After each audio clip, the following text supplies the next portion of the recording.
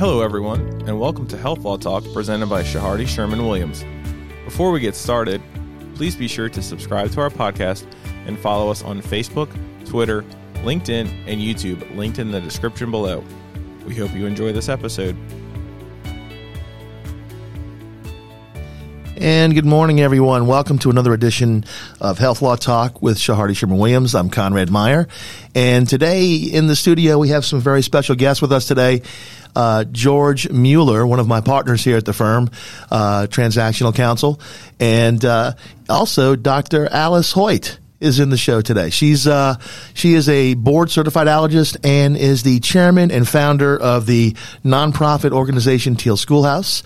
And I'm going to let them both give a little background about themselves. Today, our episode is going to be talking about nonprofits and specifically provider nonprofits. How does a provider go about forming a nonprofit? And I'm going to turn it over to George. George, how are you? Hey, good morning, Conrad. George, why don't you tell everybody a little about yourself and your background and kind of segue into how we start the nonprofits for providers? Oh, sure. Okay. Let's see. I'm kind of a rehabilitated CPA. I practiced at Big Four accounting prior to going to law school, and started practicing in 2002 and been doing primarily transactional practice ever since then. I think I would say my practice focuses somewhat on some tax advices as well, and so it brings a topic today. We do some transactional work and some tax work. That's great. That's great. And Alice, give us why are you here today? Give us your background and especially Teal Schoolhouse. What is that, and how did that come to be? Sure. So thanks so much for having me today. I'm excited to be in the studio with you guys. Amazing studio. And well, thank you. You're very welcome. Yeah. So I am an allergist, and when I was in fellowship, actually, I had a school reach out and say, hey, Dr. Hoyt, how do we use this kiddo's EpiPen? Like, I know how to use it because I'm a school nurse, but how do people use it if I'm not here? And I said, well, that's a great question. What's your school's medical emergency response plan? And it was sort of crickets. And from my training initially as an internist and a pediatrician running codes in the hospital, I knew just how important it is to have a team approach to responding to a medical emergency. And that is how the Teal Schoolhouse and specifically the Code Anna program was born. Code Anna equips schools to be prepared for medical emergencies. And when I realized just how dedicated I was to this cause, I decided that I really needed to find a group of colleagues who felt the same, take ownership of it, create a nonprofit to support it and bring it to the levels it needs to be to help people across the country. And we're going to get more into that a little bit later about Teal Schoolhouse and specifically the Code Anna program. But real quick, how has it changed your life with respect to bringing that message out to schools and really faculty to get that message to them about how to set these emergency responses up? How has it changed from the beginning to where you are now? Well, personally, it's incredibly rewarding, but professionally, it allows me to become a better doctor ultimately. By going into communities, into schools in particular, all schools are different. You can have a K through 3 and then 3 blocks away another K through 3, and the cultures are different, the people are different, their approaches to challenges and their challenges are different. And so by working with people, whether they're teachers, whether they're school nurses, whether they're students, I'm able to hear what people's anxieties are regarding medical emergencies, regarding medical issues in general, and then help sort of bring them from their point A to a point B of understanding what a medical emergency is, understanding medical issues in general, which I think just helps us all when we all have a better understanding of what is food allergy, what is asthma, what is a cardiac condition, and helps alleviate anxiety when schools are being prepared for a response. Excellent. And you can't just go down to the local store and say, hey, I want to form a nonprofit. They're a little more complicated than that. And so I want to kick it to George. George, when you're talking about putting one of these together, how do we form these? Where do we start? Sure. I guess first step you've got to do is you got to figure out what sort of nonprofit undertaking you want to have. Like, who are your core nucleus of supporters of it? Who's going to serve on your board? What your objective is. And once you sort of get that idea figured out from a practical standpoint, you file with the Louisiana Secretary of State or whatever state you're in, if not Louisiana, to form a nonprofit corporation. You file articles of incorporation just like you would any other corporation, only, not to get too far in the weeds, they have a few things you have to have in there, one of which you have to specifically state what your objective is. Mm-hmm. And then 2, you have to provide for no private inurement with respect to what happens to the assets of that entity, both while it's being operated and then upon liquidation or termination. Once you get that form, then what you want to do is apply for exempt organization treatment. And that's with the Internal Revenue Service. And that process, depending on the type of nonprofit entity you want to form, and there are a bunch of different ones. I think everyone's familiar with a 501c3, but there's actually a long list of different type of 501c. C4, C5. It's like alphabet soup to me. It really is. And so, I'll run down, see if I can recall a few. Probably the most popular, most readily available, appreciated is a 501c3, which is basically your typical religious, educational, charitable, scientific, literary, et cetera. It files a 1023 to be formed. But there are civic leagues, social welfare organizations, whatever that's a 501c4. 501c6 is a business league, chamber of commerce, et cetera, real estate boards. And it goes on. I mean, it goes on for pages. And so the Form 1023 is filed. Those have recently migrated to online because of COVID, and now I think they're just exclusively online with few exceptions. It's an information intake, and it basically asks you all the questions you could possibly think of about what's the name of the entity, what's the purpose of the entity, how are you going to raise money, what are you going to do with that money, what are the goals and purposes, what are your expected budgets, who's going to be in governance, who's on the board, what sort of employees you're going to have. Basically anything you'd ask someone who wants to form a company, only it's got to fit into the specific requirements of no private inurement, and depending on what you do with that money, like if you're going to do grants, if you're going to award money to people, if you're just going to give money based on your purpose, then you've got to have it in your governance documents, and it's all got to be reflected in your application. But it's not simply just like an LLC. I mean, LLC you can fill out in the form, but I mean, it's a lot more involved than that, isn't it? No, right? and the 1023 is several pages long. It gets pretty granular in the type of information it asks for. You submit that information electronically now, along with a user fee, and they'll tell you it's 6 to 8 weeks turnaround. I think recently it's been 6 to 8 months, more like. It's definitely longer.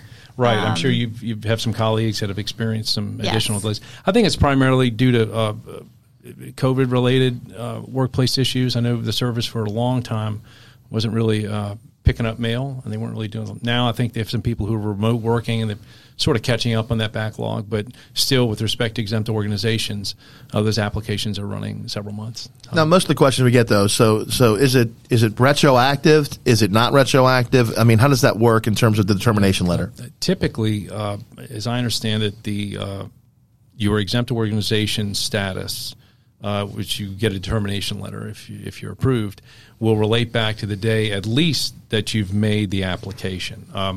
You try to avoid, say, forming the entity and doing anything that looks like operating or fundraising before you've at least made an application and submitted it. That way you don't have any overlap of whether or not you have status, whether or not people, would say give funds to an entity that doesn't even have an application on record. Then the issue is whether or not that would be potentially, deductible, and you could create something that kind of deviates from a donor's expectations. So you try to avoid that. So, Alice, when George is talking about all this and talking about forms, was this can you tell us, it was your experience when putting together Teal Schoolhouse, was that similar? I mean, what do you recall when you were forming this, the experience in getting it all off the ground? When I was forming Teal Schoolhouse, that was several years ago. And so I believe I had a lawyer work with me in some capacity with articles. I had no idea what I was doing. I have since learned a lot about how everything works and why it works the way it does. And we find that a lot of our physician clients have a tendency to become very good de facto lawyers during the course and scope of our representation. We like to think it's because we're doing such a good job, but personally I think it's because most of them are pretty smart cookies. Well, I also know my boundaries, and I know when I need to help with things. I'm going to start giving allergy shots soon, by the way. Oh, gosh. So maybe we should have some boundaries on that, right? No. And by the way, all joking aside, and Conrad can attest to this, many of our physician clients tend to be some of the better informed. Oh, yeah. And actually more responsive and accepting of legal advice when they get it. Most of them are very good clients, and some of them are challenging because they're so informed. So it's a good thing. Well, iron sharpens iron, and when I know as a physician, we come from one place, and as legal experts, you guys come from another place, and so I think it's really nice when we can work together to get to where we need to go. I was recently helping one of my mentees set up a nonprofit, and that was this summer. And so we did do everything online and all the steps you said. We also applied for an EIN, and that was useful when we were applying through the state of Louisiana, and then also for that exempt status. Talking about the 1023, and it certainly can be tedious, but it also helps you just really think out what is it that you want to do. And I know I was asking my mentee last night, I said, Megan, what 3 things did I help you do? Because she had this amazing idea. Her idea, her nonprofit is called Red Flags to Freedom, and her idea is to teach healthcare trainees how they can recognize and respond to human trafficking situations. And she said, well, I think the first thing, you said why not do it? You have to have a clear idea, just like you said. Yeah. You have to be motivated to do it. You have to have a motivation to do it. You can't just think, oh, this is a great idea. But if you're not motivated to do it, then you're not going to be able to put in that work. You're not going to clearly think it out. And having a good core group of people who are going to support your mission is critical. Mentorship in a team of people that you trust to help guide the organization. And that's your board. Yes. And it can be very daunting. And so if there are people listening right now that are sort of looking up on the IRS website, like, how do I do this? And looking at this 1023, it can be daunting. But be encouraged that if you have that idea on your heart, you just think through that information, talk with one of your colleagues who you trust, and work through it. And why not make this happen? Because if you don't make it happen, who's going to do it? Right. And to your point about the forms being very helpful, I had a tax professor who's a practitioner in town. One of the things he would say, instead of going through textbooks and a bunch of arguments and cases, he'd say, well, did you read the instructions on the form? Mm-hmm. And you're like, well, so I always try to do that, and it's been so helpful. And to your point about, when you first asked about, well, what do you do? How do you form one of these things? I didn't say, oh, you go file articles. No, there's a business planning component. You've got to identify exactly what you want to do, who's going to be doing it. And that 1023 almost looks like one of those business capstone classes where you've got to start a business or tackle some significant thing and do a startup. It walks you through it. It forces you to think about it. Mm-hmm. And sometimes you find people who are entrepreneurial, who have a really good idea, may not have either the training or the structure of thought as to how to get it all done. And so it's actually kind of helpful. It's a little tedious, but if you're someone who's preparing them, you kind of understand. And it's our job to guide people to kind of take whatever their mission or their passion is and to guide them through it in order to be able to kind of get that thing to the point where they get a determination letter. And you also said something that I want to build on. You said that you mentioned the word entrepreneurial, and you also mentioned the term business.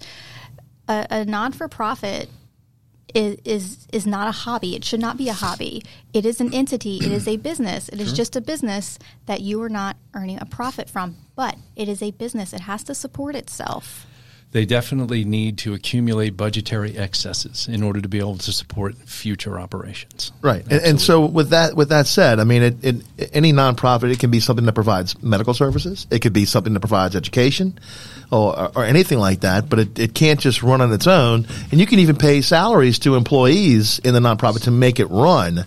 One thing, and I know we didn't touch on this earlier, but I remember a long time ago when Form 990 came out, and that was a big deal in nonprofits, especially with healthcare entities. So I know we didn't talk about it, we didn't touch about it in the materials when we were looking at this, but if you don't mind, George, what's Form 990 and how does it interact with nonprofits from the 50,000 tree foot view here? Sure. Depending on the type of entity, it's a reporting requirement where basically you report the results of operations. Depending on size, a lot of your smaller nonprofits used to be exempt. Now I think they may all have to file a short version of it or a longer version of it. But a lot of your larger health systems, whatever, to the extent their nonprofit, they've got to report all the results of operations on Form 990.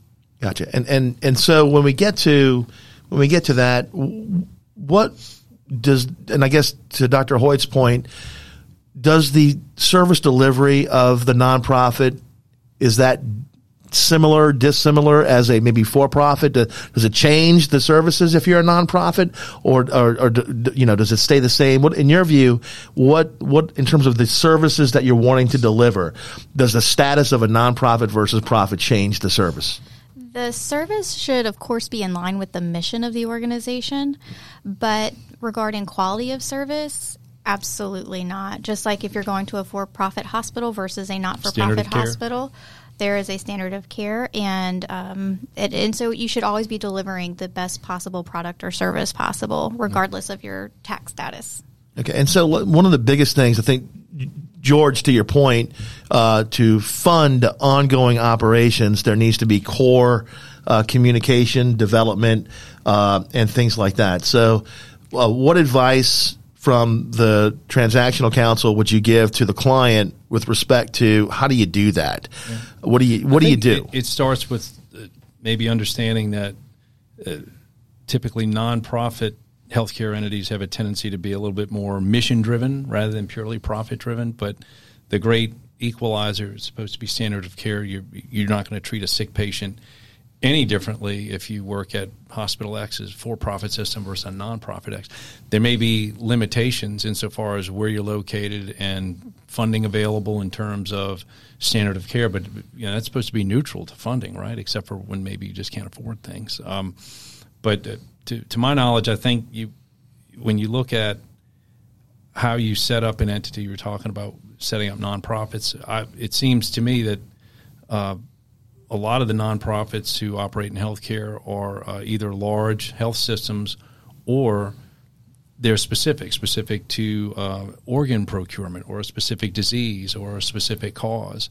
Much like any other nonprofit outside of the healthcare arena, they have a tendency to fill a need, an identified need where the current system doesn't fully address need in underserved communities. I mean, we certainly in the city of New Orleans, I think to some degree, parts of New Orleans are considered an underserved community. So there's an absolute need for nonprofits in healthcare to be able to provide necessary care to all of our citizens, right, on a quote-unquote cost-neutral basis, so to speak. And so, Dr. Hoyt, you have founded a successful nonprofit, the Teal Schoolhouse, and one of its primary programs, from talking to you earlier before the show, is a program, Code Anna, and you mentioned it earlier in your discussions. Why don't you, give us a little background about Code Anna and tell us from, early days on, what was your experience to where the Code Anna program is as we sit here today? Absolutely. It's been a transition and it's been a growth process and one in which I've grown tremendously, I would say. Starting Code Anna, like I mentioned earlier, we recognize that schools don't necessarily know how to use epinephrine auto-injectors, but they also don't have a comprehensive medical emergency response plan. So we have worked for the last 5 years to create educational programming targeting primarily schools and also early child care entities to teach schools sort of two different things. One, how can you have a comprehensive medical emergency response plan like a fire drill, but a medical drill? Let me interject real quick. So are you finding that most schools that you're interacting with on the Code Anna program do not have some sort of an emergency response plan in place? Most schools have a plan of call school nurse and call 911. And as a board-certified allergist, immunologist, pediatrician, an internist, I think we can do better. And I think schools can have a more comprehensive response plan. We should have a better plan for medical emergencies, or at least equivalent, compared to what we have for fires. Because what's more likely, a medical emergency or somebody having a trauma on the football field, somebody having anaphylaxis in the cafeteria, someone having sudden cardiac arrest on the basketball court. So from your standpoint, what Code Anna would help with these schools is to develop that plan so that, in other words, you're just not waiting for 911 to arrive, and who knows how long that could be. That's exactly right. And you're talking about vital time for children and having that ability to respond. That window of response. Absolutely. Exactly. And so that's what Codana does, and you're finding that there's a huge need for that. Is that correct? Absolutely. Across the country. In some of the work that we've regardless of socioeconomic status of the school, too. Right. That's an important point to make. You had made a point earlier about, you go to different schools and they could be blocks away from each other and they treat things completely differently. And one of the things that leapt out of my mind was access to resources is a big differentiating factor there. But I was going to ask or say that in doing some of the work we've done with you, I was amazed to kind of discover the lack of apparent existing programs for what you do and what the Teal Schoolhouse does. You would have really thought that this would be more well-developed, more disseminated, more readily available. Well, it's always when something bad happens, people suddenly pull the magnifying glass out and say, okay, well, what's the protocol for when this bad adverse outcome happens? And someone says, we just dial 911. Right. So in medicine, we try to be very proactive. Mm-hmm. Sometimes, of course, we do M&Ms where we look back at cases that have gone badly and we figure out what went wrong. The morbidity, mortality. Yes. Yeah, okay. And sometimes other organizations, they don't have the luxury of that healthcare training that physicians, nurses, other healthcare providers have to recognize that being proactive is going to save tremendously, not just anxiety, but can save lives. And so sometimes other organizations, entities can be more reactive. And that's what Codana does. And real quick, what is the penetration Codana has now across the country? We're in multiple states. We have multiple programs in multiple states. I've talked primarily today about our Medi-Ready program or medical emergency response planning. We also get in the weeds with laypersons in particular, helping them recognize particular medical emergencies. Our most popular program is our online epinephrine training program, so that once you respond to the medical emergency, we teach you the response. But once you get that team of adults there, then how exactly do you use an EpiPen? We also help schools with finding access to resources for AEDs, really just helping schools be prepared for a medical emergency. And how many schools have, from the time that you started the Codana program to today, how many schools have you touched with this program? More than 5? Oh, yes. So between more than 50? Yes. Between early child care centers, we have a very strong presence in New York City, schools in Virginia, Ohio, really across the country, thousands. That's incredible. I mean, talk about carrying out your mission, because the core mission has always been the same, but look at the growth from start to today. That's amazing. That's really amazing. So when you're giving advice to, for example, your colleague about starting the Red Flag nonprofit, and for those listening who have the dream or the inclination, the desire, or whatever motivates you to want to really, have a purpose, right? What would be some of the core suggestions you would have for them when you're first starting out? I think the first thing, once you decide that this is what you want to do, then educate yourself. Look at the IRS website. Educate yourself on what the process needs to be. If you feel like, find a mentor, basically. And that mentor can be an attorney. You guys have been tremendous mentors to me and have helped guide me through areas that I don't understand, to help me be successful. So if you're listening to this and you're like, okay, I want to do this, I prayed on this, I know this is my clear idea, I want to equip schools to be prepared for medical emergencies, or I want to do fill in the blank, have a very specific statement about what you want to do. Educate yourself through good resources. IRS has a lot of good information online. It's a great place to start. And talk with somebody who is going to help you get there. Don't talk with somebody who is going to be a naysayer and throw up all this stuff like, oh, well, how are you going to compete with this giant organization? How are you going to reach thousands? Like, ignore all that. If you just reach one person with your mission, then you're fulfilling your mission. Start small. Right. And so, and let me ask you this, as a private practice physician as well, how has Codana and really the Teal Schoolhouse on the nonprofit, how does that work in conjunction with your private practice?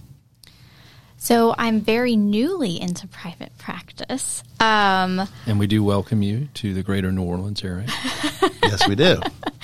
Thank you. It's nice to be home. So I just say welcome back. Thank you.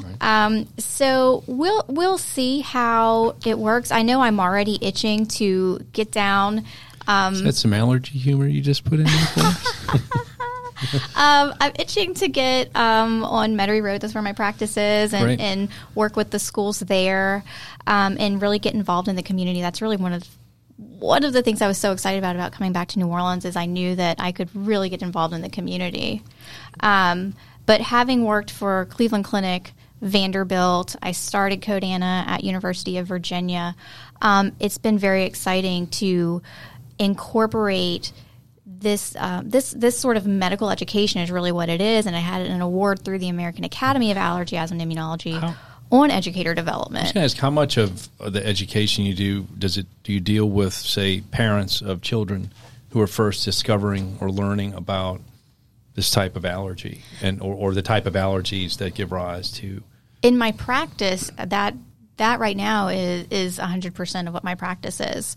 In my previous practices at different organizations, I have focused a lot of efforts on food allergy. And a lot of times what happens is a kiddo has a reaction. They go to the ER. The ER might refer them to an allergist, or they might go to their pediatrician who refers them to an allergist.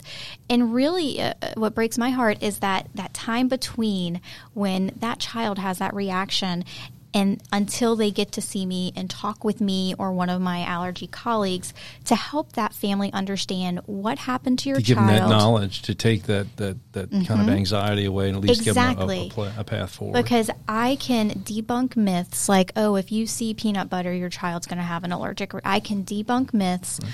I can help guide them to live and enjoy their life while we also manage this chronic issue. To your point about being proactive, as a parent of two children, I think one of them has had someone who had a peanut allergy in their class. I found that what was most effective was simply the messaging that the parents did in a measured way, but in an effective way, to say, hey, look, when all the parties, the pizza parties are bringing food for snack, and all these interactions where all these foreign sources of food are going to be introduced or available. The messaging there, I mean, that is an ounce of prevention, right? It is, and it's tough that is put onto those families because it's hard enough. I just started sending my daughter to her little preschool, and it's hard enough to send a child to be in someone else's care, and then to have to be concerned that your child's not going to come home because someone accidentally brings a Reese's Pieces to school. Mm-hmm. And so that's where Code Anna really likes to collaborate with schools so that we can serve as a resource. We have allergists across the country to serve as resources to schools so that when these questions arise of, oh, this mom is really concerned that there's a walnut tree on the other side of the playground and that her son who has a tree nut allergy is going to have anaphylaxis, we can help the school address those challenges, and we can also help make sure those families are plugged in with board-certified allergists who especially have a great interest in food allergy, really, again, to just help people have an understanding of their disease process. And George, back to you, as transactional counsel and someone here at the firm who is, basically the leader of the transactional practice here at the firm. What do you tell clients who are, after Alice, Dr. Hoyt points out that, hey, here's your mission, your vision, and you're ready to go, and you got your information.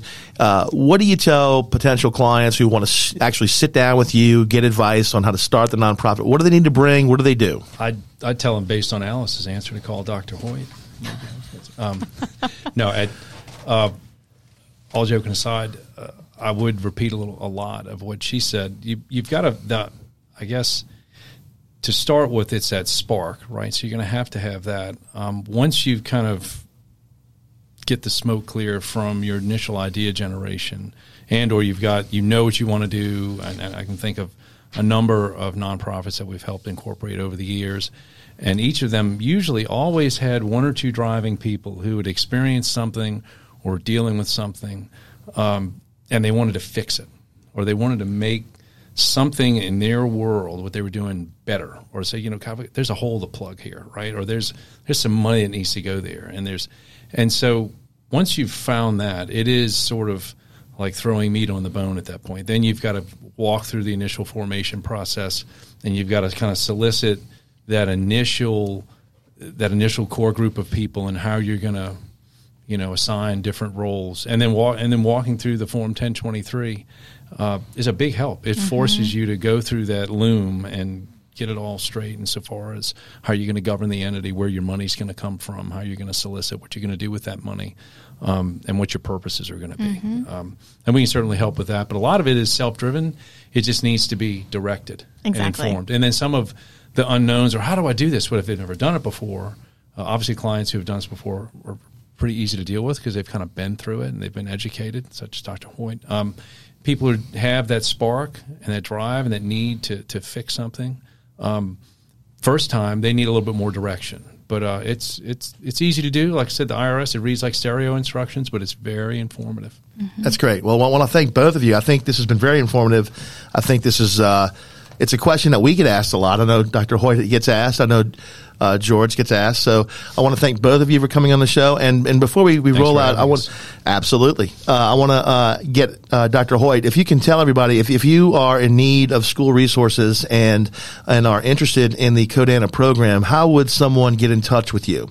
Go to codeanna.org, CODEANA.org, one N like anaphylaxis, because that's what we first started helping schools with. But we help schools with anything medical emergency preparedness. Absolutely. Well, thank you very much for that. And I want to tell everybody, all the listeners, George, if the listeners have a question and they want to talk to you about forming nonprofits from a transactional standpoint, how would they get in touch with you?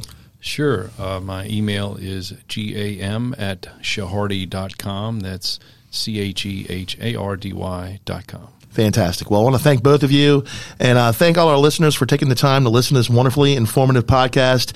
If you have any comments or suggestions, you can always email myself at cm@shahardy.com, and please make sure to hit that subscribe button. We want to make sure that we get all of the relevant podcasts to you as soon as they are published. So we want to thank you for joining us today and look forward to another episode soon.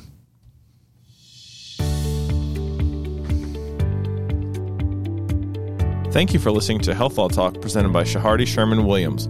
For more information or to contact us, please visit our website linked in the description below. Also, please be sure to subscribe to our podcast and follow us on Facebook, Twitter, LinkedIn, and YouTube linked in the description below. Thank you for listening.